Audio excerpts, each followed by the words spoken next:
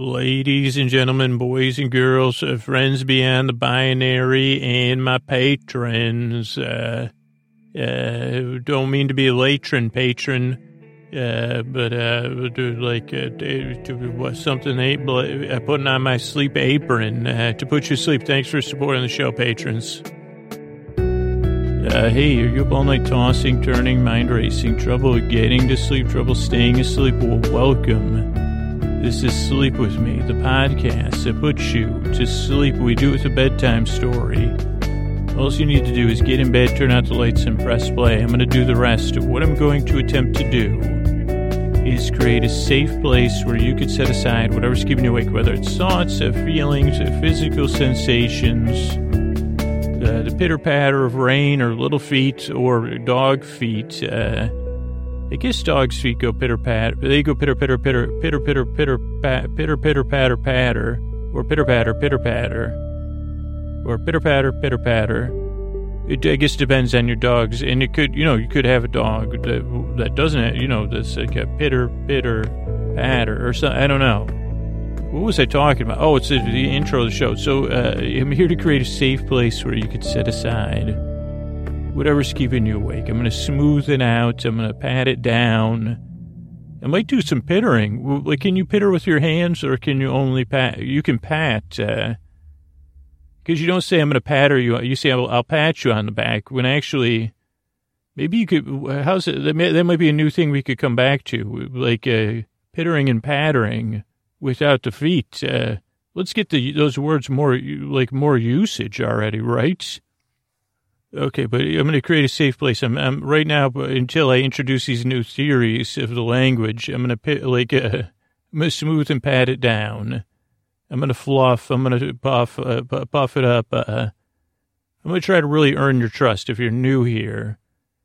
I'm also going to send my voice across the deep, dark night. I'm going to use lulling, soothing, creaky, dulcet tones, pointless meanders, tangents to places people would never even say. What do we do? Like, you're going to really, the second half of the intro, you're going to talk about pitter-pattering, huh, Scoots? I don't know. I may be so distracted I may start talking about it now, Scoots. Are we talking to each other in the third and fourth person, or the second and the third? I don't know, Scoots. It might be the first person and the eighth person, because there's so many people up there. I got to get back to the first person of podcasting, which is my listener here. Excuse me. So I'm going to send my voice across the deep, dark night. I'm using lulling, soothing, creaky, dulcet tones, all that to take your mind off whatever's keeping you awake, as I kind of said, to keep you company, to be your boar friend, your boar bae, your boar cuz, your boar sib, your boar bud, your boar bestie, as we say in the boar bestie, as we say in the people who collect puffy stickers and clip-on emoji heads, or whatever is the thing nowadays, forever. Yeah, but if you're new, here's the structure show. First 4 minutes or so is show business. That's how we keep the show and all the archives free. Then there's an intro. Intros are around 12 to 14 minutes, and that's a show within a show, and where I kind of try to explain what the podcast is. Some listeners get ready for bed during the intros. Some listeners skip the intro. Some listeners fall asleep during the intro. So there's different ways to use it. And you can't really lose it. So that's the intro. It's like kind of like a monologue. I mean, where I try to talk about one thing, how the podcast works, realize I don't quite understand how it works. And then I try to create a metaphor so I'll understand why the podcast works. And then here we are. So that's the intro. Then there'll be a little more business between the intro and the story. And then we'll have a bedtime story. Tonight will be our modular episodic series, which is a new thing, super advanced, super technologically advanced. It's a serial delivered episodically in modular format, audio by audio. And that'll be about 45, 50 minutes. And then we'll have some thank yous at the end of the show. So all told, I'll be here for around an hour to keep you company. You're under no pressure to listen, though. You just kick back. You can kind of listen, just like if if you're a grandparent, I think that if you said, who loves the pitter-pattering of little feet? If you said, who loves the pitter-pattering of little feet, you'd say grandparents do. Parents do like 4 or 5 mornings a year, only, between the hours of 7 a.m. and like 9 a.m. And the feet probably love the pittering and the pattering. But let me get, what was I talking about? Okay, so that's just the bedtime story. Oh, you don't need to listen to me. I think I was making that clear. Just like you would kind of listen. I guess that's the thing. The grandparents, they only have to kind of listen to the pitter-pattering of little feet. If you're a parent, you got to say, what's that pitter-pattering of feet doing? Did I just hear a step? Like, because then you got to listen for them to move the stepping stool or a chair. And you say, okay, I got to get out of bed now and deal with this. It went from pitter-pattering to stool moving. But a grandparent, they could say, oh, those kids are pitter-pattering around up there. Oh, I love them so. Good thing their parents are in charge. I wonder what time I'll buy them candy. If you're listening, kids, that's what imaginary grandparents are for. Real candy. Sorry, grandparents. I don't mean to put those only the imaginary ones that live in my brain. Okay, you don't need to listen to me. I think I said that twice, and I think I even made it more clear there. So you're under no pressure to listen. You're also under no pressure to fall asleep. I'll be here for about an hour to keep you company. And, be your friend in the deep dark night, to be your companion, to walk at your side, rambling, going on tangents while you drift off into dreamland. And you can fall asleep at any time. I'll be here the whole time giving it my all because there's some of you out there that can't fall asleep. And I'm going to be here because I am committed to being your boyfriend, to being here for you, to taking your mind off of stuff, to keeping you company. And, saying lower the intensity for you. Say, oh, yeah, that's a little bit better, Scoots. You say, hey, here's how you can make pitter-pattering. Just say, hey, put some socks on. That'll lower the pittering and the pattering. But I was thinking about it because, usually, as far as I know, that's the only time. Actually, I would assume those are words, but could you use pitter in that game? What's that game called? Words with Friends or Scrabble? And I said this in another intro. I can't play those games. I have dyslexia, so I can't. But I think I could P-I-T-T-E-R, pitter. And I guess you could say, well, that's one whose career is removing pits or hobby. Yeah, they're a pitter. And also it's, half of pittering, pattering. It's the sound of one foot hitting the ground in the forest. The sound of 1 foot hitting the floor. Can there be a pitter without a patter? Can there be a patter without a pitter? I guess you'd say, yeah, Scoots, what do you do for a hobby? So I'm a pitter. Stone fruits. I take them, I spit them. I eat stone fruits and I spit their pits. Only 1 or 2 a day. So I don't know if it's a hobby or pastime or just something I do. It's meditative, pitting. I'm a pitter. Yeah, I'm starting a new, I was going to try to read, what happened was, let me tell you this story, sit on down and get comfortable about how I became a pitter. Originally, I had envisioned pittering and pattering being a new form of relaxation for people, instead of patting someone on the back, you say, well, I'm not going to pat you on the back, I'm going to pitter-patter you. Which is a bit like, there's those karate chop motions that they do on cartoons. And then there's patting, saying, hey, it's going to be okay. I'm here to help you fall asleep. Pitter-pattering, or you could just say, I was hoping it would become a thing. And you say, pitter, are you going to pitter me tonight? You say, yeah, sure. It's 2 fingers, your middle finger and your index finger. And you're just pitter-pattering, pitter-patter, pitter-patter. Left fingers, right fingers. Or you can patter-pitter. And it's really good when it's raining, because there's nothing like the pitter-patter of rain while you're pitter-pattering someone. But I guess there's this thing called tapping. And they said, that's already a thing, Scoots. You can't. And I said, well, which would you, this is just for the back only, though. And, like, it'd be pitter-pattering. You'd say, hey, I think it's kind of like, what's the word with a non-romantic, platonic? You'd say that's very platonic, pitter-pattering. Just like platonic friends can pat each other on the back. You'd say, well, massage, like, but I could pitter-patter. You know, I could give you a little pitter, a little patter. And, you know, a great way to teach soothing.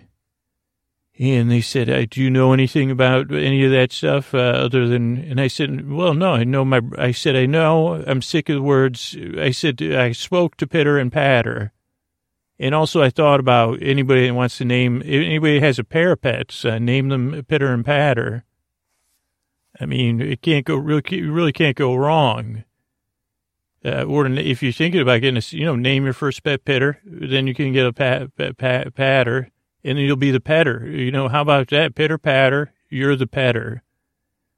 But yeah, so that's not a go. Pitter pattering doesn't become a thing because otherwise it's just very, those words, they need a break, man. They like, other than kids running around on the second floor, like Todd, that's it. That's all they have, pitter and patter.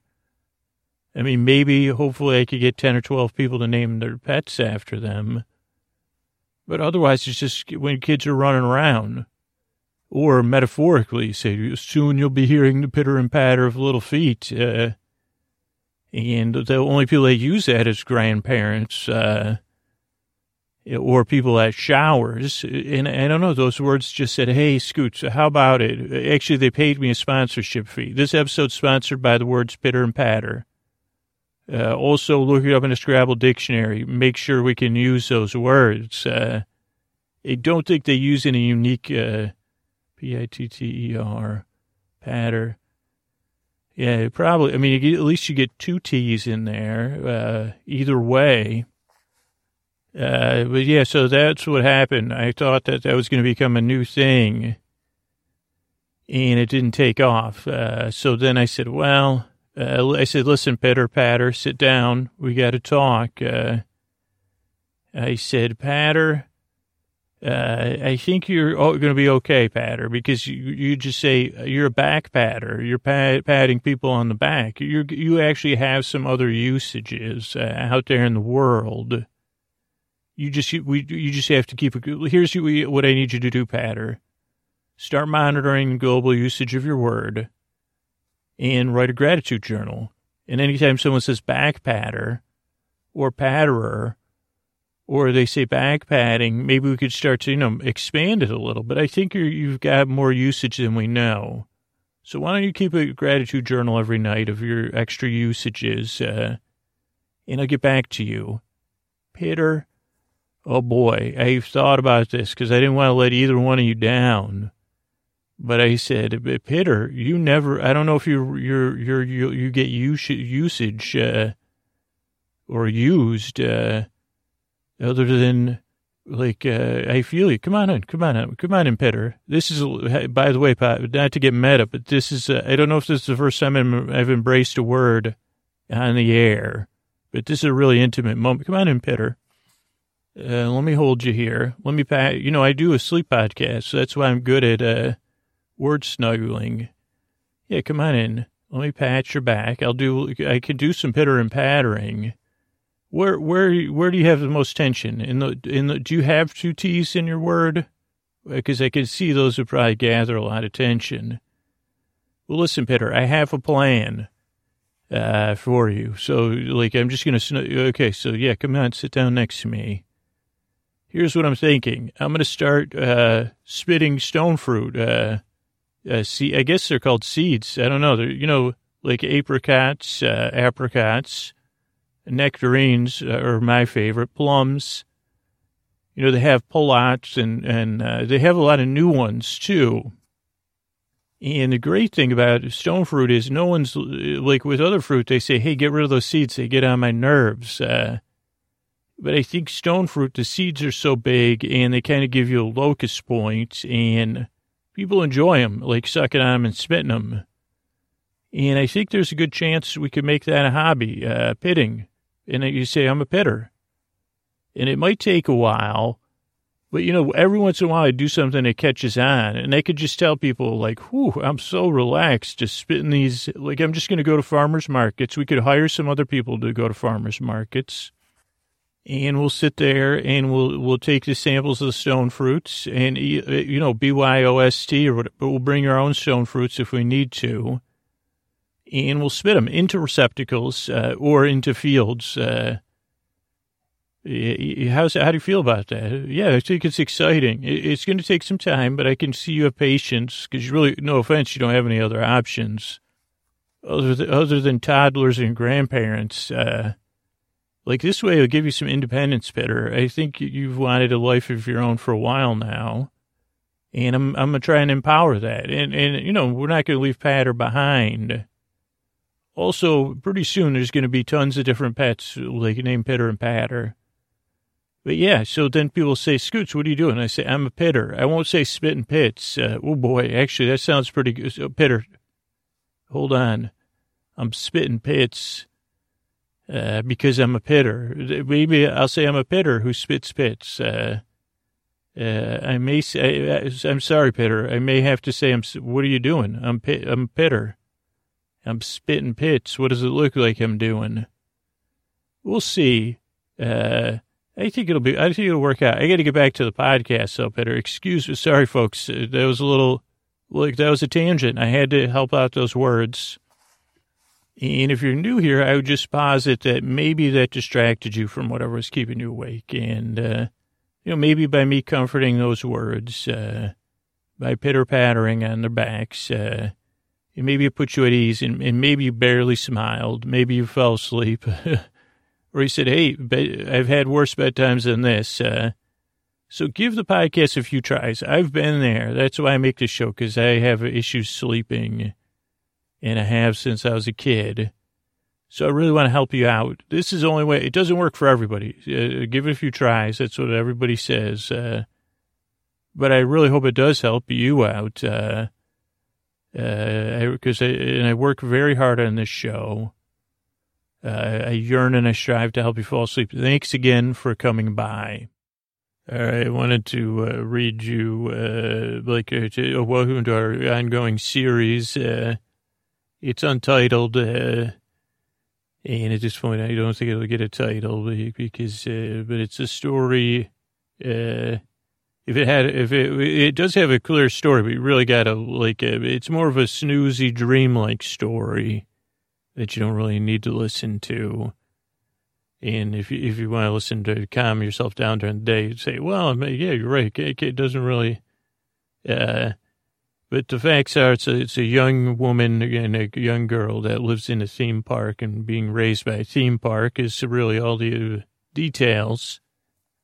And to transition you, I'm going to read and quote and paraphrase from a Wikipedia article on conservatories, the greenhouse type. So rest in, as they tell you, a conservatory is a building or room that has a glass or tarpaulin, I don't know how to say that word actually, roofing, and walls used as a greenhouse or sunroom. If it was used in a residence, it might be attached to a house on only one side. Conservatories originated in the 16th century when wealthy landowners sought to cultivate citrus fruits such as lemon and oranges that began to appear on dinner tables brought from warmer regions in the Mediterranean.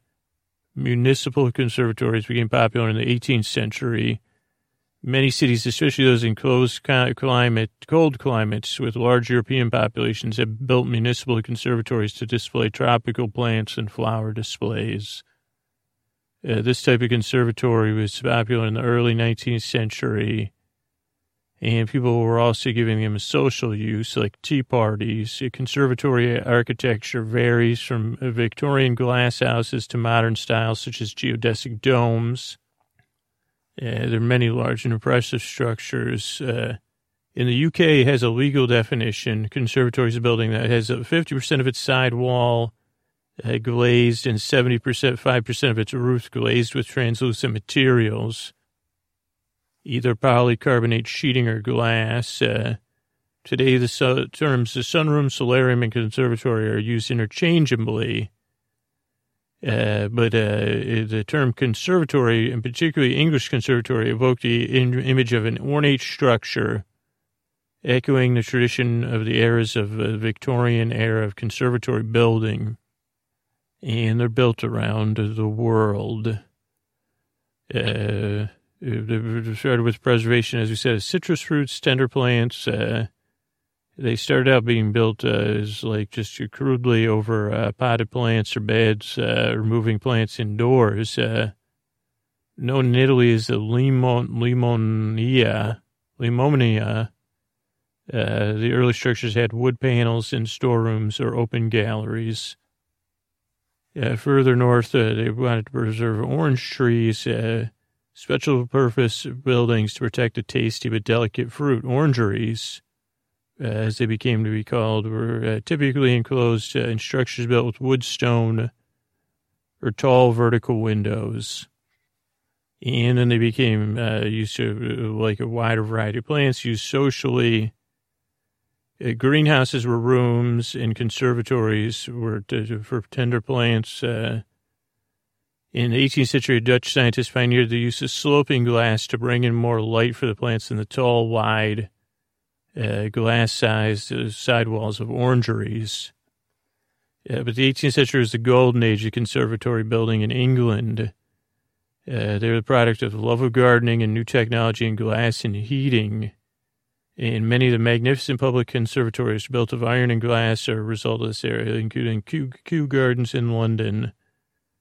And for rare and tender plants, sometimes for birds and rare animals, sometimes all living together. That stopped during WW2, but then with the insulated glass in the 50s and 60s, saw more simple sunroom structures. And then again in the 70s, people started to recreate the Victorian style of the 19th century. Using insulated glass. Contemporary construction of conservatory differs from an orangery in having 75% of its surface on the roof made of glass and 50% of its walls. And contemporary ones use technologies to make sure the glass energy is as efficient as possible, letting in the maximum amount of light while maintaining a steady room temperature. They could include argon impregnated glass, heat-reflective film, thermal ribbons, thermal breaks, or hollow sections of glass that intercept heat. So that's a little bit about conservatories.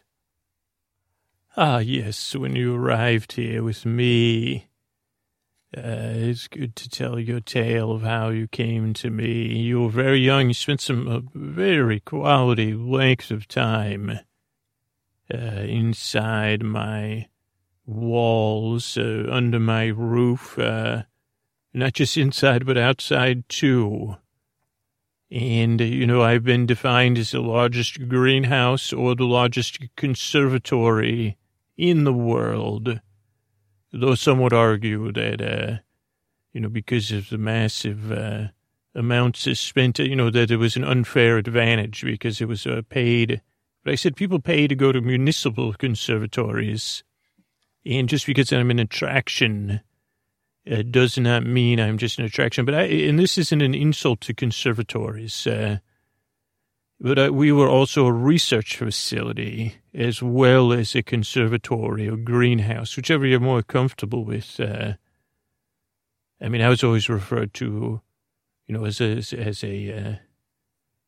as an attraction. I've just been learning these things as I prepared to report back to you.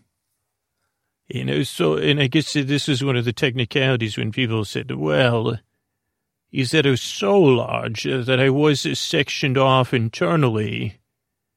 And so you could say that because the air was not free-flowing between all my regions, that it was compartmentalized in some places, which I guess for the guests, there had to be AC in guest areas, because otherwise I would be just too warm. And even for the plants, we had many ways to regulate the heat in the summer, because traditionally, where we were located, where the park was, is not exactly an area that has a lot of cold weather. So some would say the conservatory was just for show. But as, with the climate, I became a protective place, believe it or not, and where plants really could flourish. And because we had programs for actual both researchers that were part of the company, but also university students coming and working and doing tests. It was a very active and busy place, in a real working. I guess you would say, you couldn't call me a farm. I don't know why you couldn't. I guess, but so many of the vegetables and the economies, they said, wow, we can actually produce most of the greens, the salads, the microgreens. We could get them of the highest quality for the restaurants that would serve the guests, the tablecloth restaurants, but also some of the non-tablecloth restaurants. And those were the first, of course, to close as things began to change. And so they needed less and less vegetables. It's strange with the changing of the times, people ate less vegetables. But I guess it's neither here nor there. I mean, it was at my boom time. I was producing the majority of vegetables, not all vegetables. Some had to be purchased and brought in. But you would have been impressed, and that's why that was the vision the engineers had. And then there was another vision they had, which was a rebranding and a refurbishment for me, because while my behind-the-scenes business was booming, the ability to grow plants, for people to say, well, let's test this out. This is a perfect environment. It's very climate-controlled. And because I was able to filter the new light, the light a little bit, the plants were getting just the right amount of sunlight and not overexposed to solar beams. And that was another reason why we flourished so much in supplying the restaurant's food. But where I fell short, I guess, was on the guest, the guest satisfaction or the popularity. It was never the most popular. We had a boat ride through my greenhouses, or a greenhouse or conservatory. And, of course, from the outside, it was very impressive, like a Nouveau Victoria. I don't know what they called it. Nouveau. The critics also were split on it. But a modernized Victorian structure, to give me a regal but modern look, with my glass and iron and all those things. So I looked very impressive. And I had some nice places to eat inside. But then the attraction, and then we had like a show, a electronics show, which towards the end went away. And it was about the food groups and then about, eating your greens, different electronics, dancing and singing. But that was gone when you came. You'd have never even known it was there. But that was not the main. So the refurbishment, they said, well, the guests don't like to just ride around and look at plants and hear explanations, except for the ones that really like it. But that was a small percentage. And so people would sleep on my boat ride, or they would go to, interestingly enough, escape the heat from the weather inside a greenhouse, which was, it depended on the AC.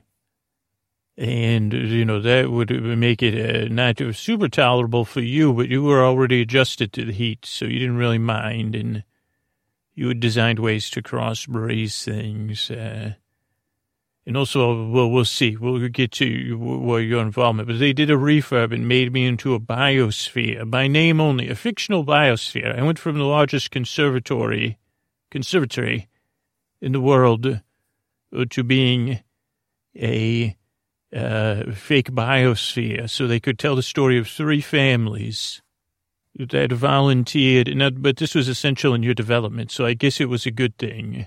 I was frustrated. I said, what am I, not good enough? I have to have a story, of course, all these engineers and the story makers or whatever they're called.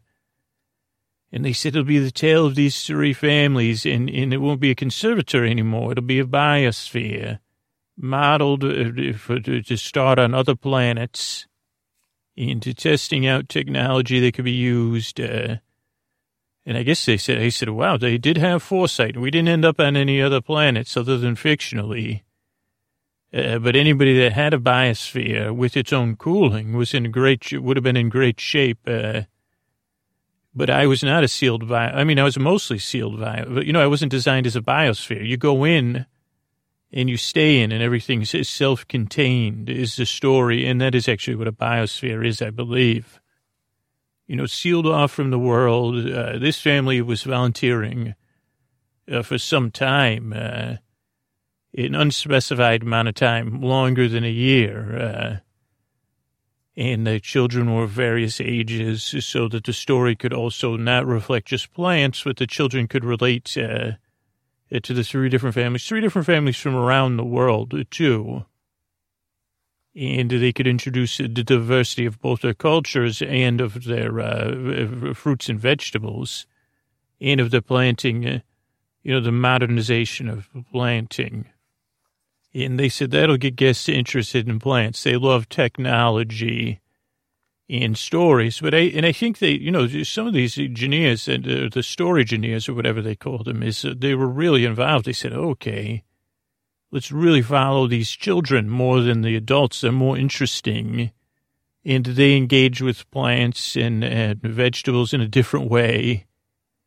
And so it'll be interesting. And let's watch them grow up throughout the ride. And what could be better fate-wise for you? And you had a lot to learn when you got here, so thank goodness for these wild ideas that the engineers had. And also, it was just strange when your arrival, because I was in need of some care, if I was to be anything other than, because when you came, I was mostly an empty shell, other than the biosphere story. Most of my plants, people had taken, employees, they said, just take the rest of the plants home and see what you could do with them. So some of my facilities were left, some things were taken.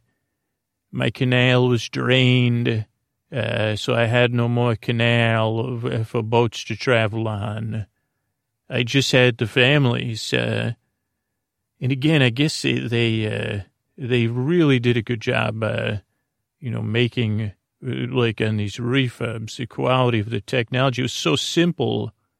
A lot of it, they were doing cost savings, but using technology in a unique way. So, yeah, but as things slowed down, so did my use, and so did the researchers stopped researching.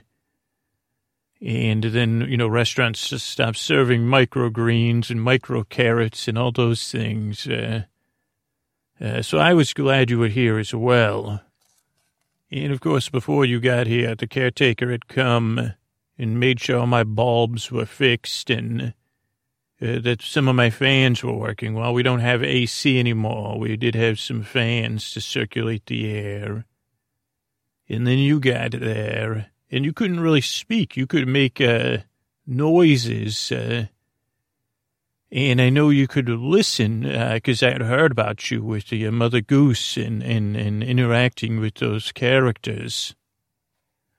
So words kind of called to you. So as you found the triggers for the ride, and some of the ride elements were designed once to be triggered in the start of the day and the close of the day. So once you figured out those triggers, which were easy for you, you were called to the characters in the story, to the families, to the children, and their words. But because you wanted to ride in my boat canal, but you couldn't figure out how to turn it on. So you just walked along the banks of the canal, and first you followed the whole story. But then the whole story, I think they were called the Biosphere Bunch, and that name never took off. But every once in a while they'd say, oh, here we are with the Biosphere Bunch. Maybe that was what the kids called it. They had the little, because they had a tree house, but we'll come to that. But yeah, you had these fictional three families sealed in the biosphere to live together. And it didn't really make a big difference to you. You just said, who are these children? And the first thing you noticed was one of the first scenes with the family, which was a natural, again, I guess I'm struck that some of the children were getting bedtime stories. They all slept in a dormitory together, and they were new, and they were getting to know one another. And they were all different ages, though some of them were close in age, so they could be friends. And so they had this scene in the dormitory where the children were adjusting to life in the biosphere, and they were getting read bedtime stories. And there were three different stories going on with a sibling and two different parental figures reading to different children or groups of children. And different stories. Now, they did all, at one time, the Janias did have it in three different languages. But because, I don't know, there was a whole argument about that and about the volumes of the three different stories. But so at this time, they were in English. This was like a version 2.1 or something. But because of the technology at the time, the affordability, the books were both not real and real. They were projected books. So at three different beds, there was someone sitting with a book in their lap, which was just a blank. It looked like a book, but it was really just a screen. And projected on it was the story. And because of the digital technology, this was again a battle of the Janias. This was like when the money was flowing. And the Jania behind this ride said, let's have so this rewritability, a cookie level. There was thousands of hours of stories between these three storytellers, readers, and they were actually reading, and the text was being projected onto the page as they were reading it. I mean, of course, it was just an MP3 file, like a digital file of their audio. And you were able to sit there. And now the beds weren't really mattresses, but you did your own and you even moved the children out of the beds, which I thought was funny. And you would get in there and you would first just listen to the stories for comfort every few hours, and then at nighttime, and you would sleep in there. You had to eventually find a mattress and bring it in. And as the nights wore on, the stories, because you could start them and stop them. You didn't have control over skipping them, but they just advanced in a tiered way through the 1,000 hours. So, you could repeat a story with a different parental figure, like a day or two later. I think I can't remember how the loops were figured, but there was so much for you to read, and they were reading simple children's books. And then one of the older siblings was reading a little bit more of like a early reader, I think they called them. And so eventually you were able to sit along in the parents' lap and read along with them. And I'm sure, I don't know if you imagined what the relationship was. To be honest, you seemed more interested in the stories and the words, and the sounds all coming together for you. I think your brain was really grasping it and processing it and following along with them. Just a weird quirk of technology, more than your relationship with these, because they were static figures. They were more statues. The projection technology was what gave the motion. But one thing you also started to notice with the stories was that as many as possible were about plants and growth and germination. And that was what the next scene with the family was, like actual in front of the working greenhouses. And the scene was the children learning about germination and how a seed first germinates. And you did seem fixated on that as well. And because of, again, the technology, it said, oh, wow, this is, it was like an understanding clicked in you, because then they had videos about germination, and then that's the first stage of growth. And this is where you started to test, because you found the seed vaults, and I guess, I don't know, the playful hand of the caretaker interrupting your caring for you and taking care. You found the seed vault in the door. You didn't have to worry about it being locked, though it had been closed for a long time. So the seeds were intact in the seed vault. And the seed vault was very symbol-based. So all the seeds were both labeled with words and symbols. And this was perfect for where you were at. And the caretaker had been supplying you with some vegetables for food. But I think they had a vision for you. And so you would take seeds and you would take water and you were trying to germinate the seeds. And because it was kind of warm, the seeds would start to germinate, but then they wouldn't grow, because one thing that I was lacking, even as a conservatory, was light. And we hadn't talked about that, but that was because over the years, there's so much debris and algae and mud had covered up all of my windows. So without artificial light, it was very, very dark inside. No natural light coming in. And we didn't have plant lights, really. That was the whole purpose of a conservatory, was that there was natural light coming in. And you figured it out, just by watching the videos. And you also discovered that our gift shop, my gift shop, I guess, was also the largest library or bookstore. I guess it became a library for you. But also in the seed vault was also a lot of the paper storage, because it was so climate controlled. And so you had so many books to look through, and so many of them were about plants, but there were also books about other things. Well, you weren't really reading much at this point. You were more looking at pictures and trying to understand as each night you read along with the bedtime stories. And then this was a tough time. And I said, this caretaker, I don't get it, what the caretaker's up to. Because the caretaker had left out or prepared all of the things for window washing. My windows had never been washed. But I said, why can't the caretaker do that? You're just a little kid. Well, you figured out. You looked at the sunlight. You went outside. You rubbed a hole in the window. You tried to grow a plant just with a few windows that you could clear out. And then you saw the icons and the pictures for the window washing, which was, again, not word-based in instruction.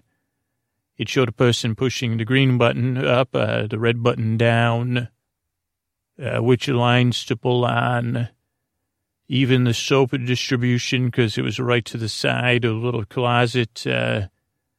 Now, this one needed much more elbow grease because a lot of the rubber in the squeegees was no longer working. So you did have to scrub. And then you set forth and cleaned my windows, or as many of them, not like a sparkling, like opening day or anything like that. There was no waxing. But you washed off my windows. Now, it was over a long, long period of time. And you grew. And you actually seemed like you were becoming a better reader. You were starting to read, maybe, or read along. Because at some point, a lot of the stories started to do their tiered looping. And so, I don't know. And I said, how much time has gone by that she's washing these windows? And you had your little belts and you were clipped in. And I guess I started to get some pride. And then your light was in there. And you could create a seedling. And this was what was interesting. And I guess what was driving you was because then the children had grown. And the next stage of the biosphere was the children were then assigned to read to plants. And not just a germinating plant, but the seedling, the growing plants. And you would watch and read more with the children, read along with them. But you would also watch, they had a very complicated projection illusion to show a plant going from germination to a seedling to budding and flowering. And, the adults explaining these things and making it as interesting as they could. But then you got to sit with the children as they I couldn't believe this. They were reading, some of the children, they had all the different ages, but that was one of the children's jobs. And it was a trick that they explained. The adults said, well, this is a way to weave work and school into one because the plants need attention. And then they even showed how it'd be broadcast to the moon base and the biosphere there. And to the plants on the moon base. It didn't have children to read to the plants on the moon base. But, that it has a real effect possibly on plants, but also the children needed to have their reading time. So some of the older children were doing quiet reading, and some of the younger children were sounding out, and there was even a teen to help them while they sounded things out, and they were learning. And then you were sounding words out with the children, and then actually pulling books and trying to do it on your own. Now, that was very frustrating for you because you didn't have a fictional or real adult figure to help you. You had to learn, and you would slam the books closed sometimes. And the children, it was acting, so it wasn't like they were actually struggling to read like you were, to understand the sounds and the letters, and to create a picture vocabulary in your mind. But you did have picture dictionaries, which were nice, and that was a good way to learn. But it was not easy, no. And I think your frustration also stemmed from the fact that you couldn't get a seedling to take because you had this sandy soil you were just bringing in from the outside. And it had kind of been depleted as the grasses had depleted the soil, where they just had, to make the spots of the park look very presentable. And then you heard, the next presentation where the adults were talking about the nutrients and nutrient film and how they at the biosphere had a closed system, which we did not have. That was fictional, where even the methane was generating power. But the closed system of gray, all the waters, the gray and the non-gray waters, using that to help create the nutrients for the plants, with also the other things they were eating. But you didn't have that closed system. You looked for it, but it was fictional and projected. And you grew very, very frustrated. And any of supplies like that on the inside had been gone. As people kind of said, as the workers said, well, I'll just take this home. I want to grow my own food at home. And eventually you would go, also because the temperature was so fluctuating inside, sometimes you would go outside, or if it was raining, or the weather had changed, and you discovered out behind my conservatory, these big mounds, and this is where the words clicked, everything clicked for you on these great mounds, if you only knew what was underneath the mounds, but eventually you did, as you lied in them, and this was spring, and the clover and the vetch were flowering, and at one point you were lying there looking at it, I think you're cooling down from a frustration from reading, and you realized clover from your books, and you ran and got the book, and you looked at the pictures of the clover and the vetch, and you kind of sound those words out, so you had a joy from that, and you realized that was being talked about in the same place where plants were growing, and it was a book about compost for kids, it was called, and you started digging, and this compost had been there for a long, long time. And it was a very professionally made compost from all of the restaurants at the park. As I said, they could harvest so many things that were vital to compost. Different meals, not people's meals, but yes, and different organics and coffee grounds and nitrogen-fixing plants and meals, I guess I already said fish, from the fish and from the land animals. There was stuff from the zoos and the stables in there. And it didn't need to be mixed. So it took you a while, again, but you had the time to experiment. And eventually that was a lot of work for you, turning over one of these giant mounds in the layers of compost. But as you did, this was rich and mixed with sandy soil. Oh, when you started planting in that, things really took off, just like in the image. And then you moved on. Your reading was still coming along slowly. But the next scene with the family and the children was the one return to the future. The future returns to the past, one of the adults explained, in the one-room schoolhouse where the older children had grown too. And the older children and a couple of the adults, the children were trying to teach each other, teach themselves, and learn from one or two adult figures.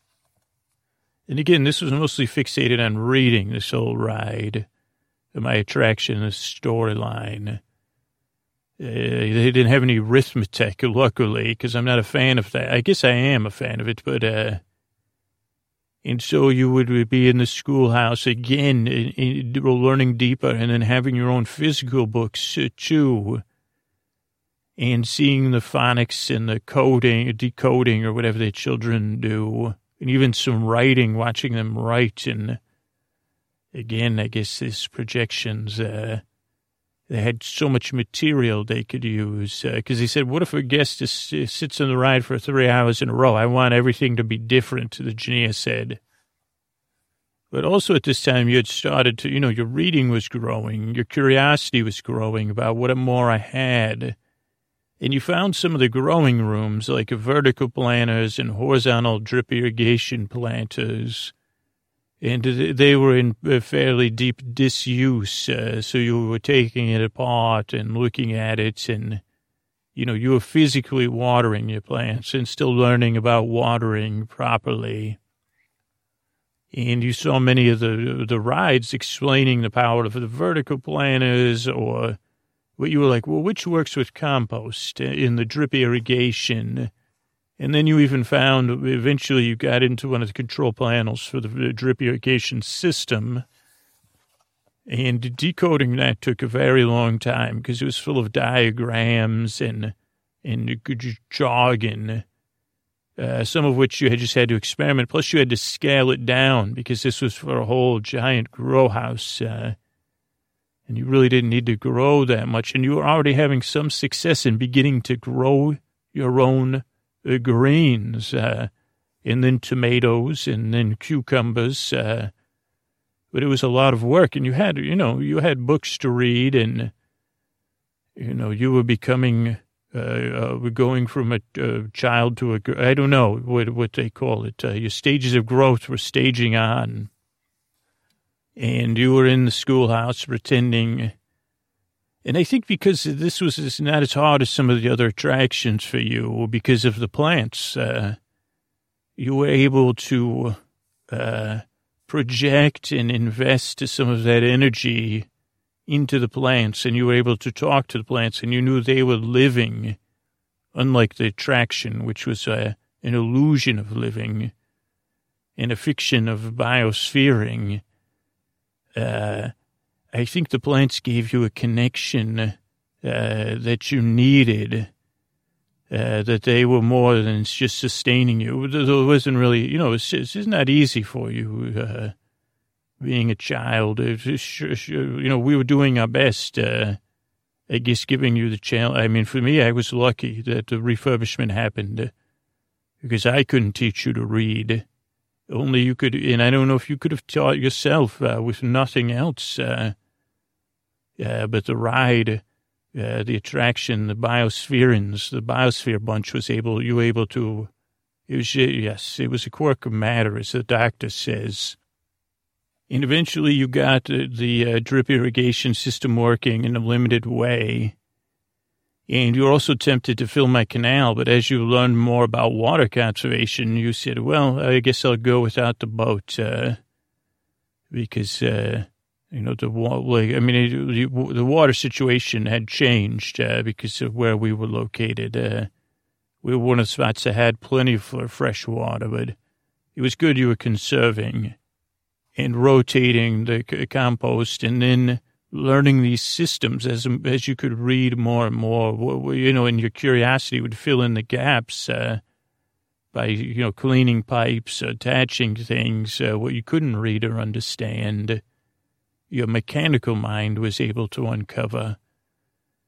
You were able to nearly automate, some of the process, that eventually, and so much of your understanding of the language was tied to books and stories around the growth of plants. It must have been a bit stale. I mean, I know you started reading the travel guide sections and the trivia books, and then the lore of the characters in the park books, and then there was even pop fiction. Some of it, you were able to read some of that very, and luckily there was a lot there, so you were able to have plenty to read, and it became a part of your routine, your nighttime routine of reading and winding down to relax, and always reading to a plant for a little bit while until you got tired. It was the cutest thing I've ever seen. But those were the plants you took with you to the next, the other attractions that you kept in your bag, that you kept hidden away. But I couldn't believe, yes, you got it to the point where it needed minimal supervision. And then the caretaker would sneak in too, because the caretaker was mostly doing all of this on their own homestead, wherever it was. But you had restored me, not to my former glory, but to a place where fictional children were learning, a real child was learning, and plants were growing and flourishing again. And then you also tried to start growing the citrus and the oranges, and that took a lot of patience and years of paying attention to it as you grew, they grew. But the vegetables and then the fish, eventually you would, the caretaker already had that taken care of, but eventually you were to take that over too. And I wonder what the researchers would have said if they came now and said, if these were the conditions, how much would they doubt you and your ability to adjust? Or would they celebrate you? You know what I mean? I have such excitement around it all and such pride in watching you every night reading to plants as, like I had a purpose that was fulfilled. I don't mean to judge the refurbishment in the fictional family, but to have you in a real family with plants, and to have you like going through these stages with the language of germination, of being a seedling, a reedling, I guess we could have called you, my little reedling, and then budding and flowering, as you would later, after you left me physically, that would be at some point. But this was more your relationship with the language, budding and flowering, and getting close. And then, that part of you that needed that connection, at least making some of it with the plant, at least projecting some intimacy onto and into the plants, and actually maybe having some real, because these were real living beings that you were connected with, that you were responsible for, and that you were maintaining. And sometimes you couldn't maintain it, but you were constantly, I don't know what else it awakened in you. It's not even a metaphor, even though it is a perfect metaphor, that it started to grow in you. This deeper engagement with your curiosity and your I can't believe you cleaned my windows. Most children wouldn't be allowed to do that at all. It'd be like saying, hey, go drive a car now after you clean the windows on a window washing rig. But you didn't know that. You said, oh, this is necessary. Let it be done. Let me get to work here. And so I guess as you left, I was just struck by how honored I was to be a part of it, to be here and to observe you. I had pride in my size, but it was the small things, and I was lucky that my bookstore, my gift shop, I guess because of the niching, they said, oh, well, for a long time, the only people that would ride my attraction were tired people that didn't want to wait in line because there was never a line, and people that loved plants. So they said, well, let's sell a lot of books to these plant lovers. And so that's a big part of my history. And so, yes, I never was able to rock you to sleep in my canal, in my boat, like others were. But I was able to watch you go through those stages and to guide others through those stages of germination, of growth, of organic matter, of phosphorus and nitrogen, potassium, of watering, and then of dripping the water out as is needed, and then maturing and ripening, and then delivering sustenance. And also you did that with the language. It enabled you to engage so much more deeper with me and the other attractions. And it gave you another tool to keep your journey going. And so I guess that's how I remember it. And it's unforgettable. And I forgot how the rest of, it's like the story of the Biosphereans. It didn't really have it. Like they said, well, then the children learned. It was mostly following the children. And then they skipped a portion they skipped the teen portion mostly. And then the children were recommitting to the biosphere, and some of them had to become in relationships and start their own families. They said, isn't it convenient? The engineers skipped over that, but the middle part there. And yes, and they say, oh, next to Mars and Venus and all those things. But I was happy just with you here, bringing the earth into me, in the water, in the language. I'm honored. Thank you.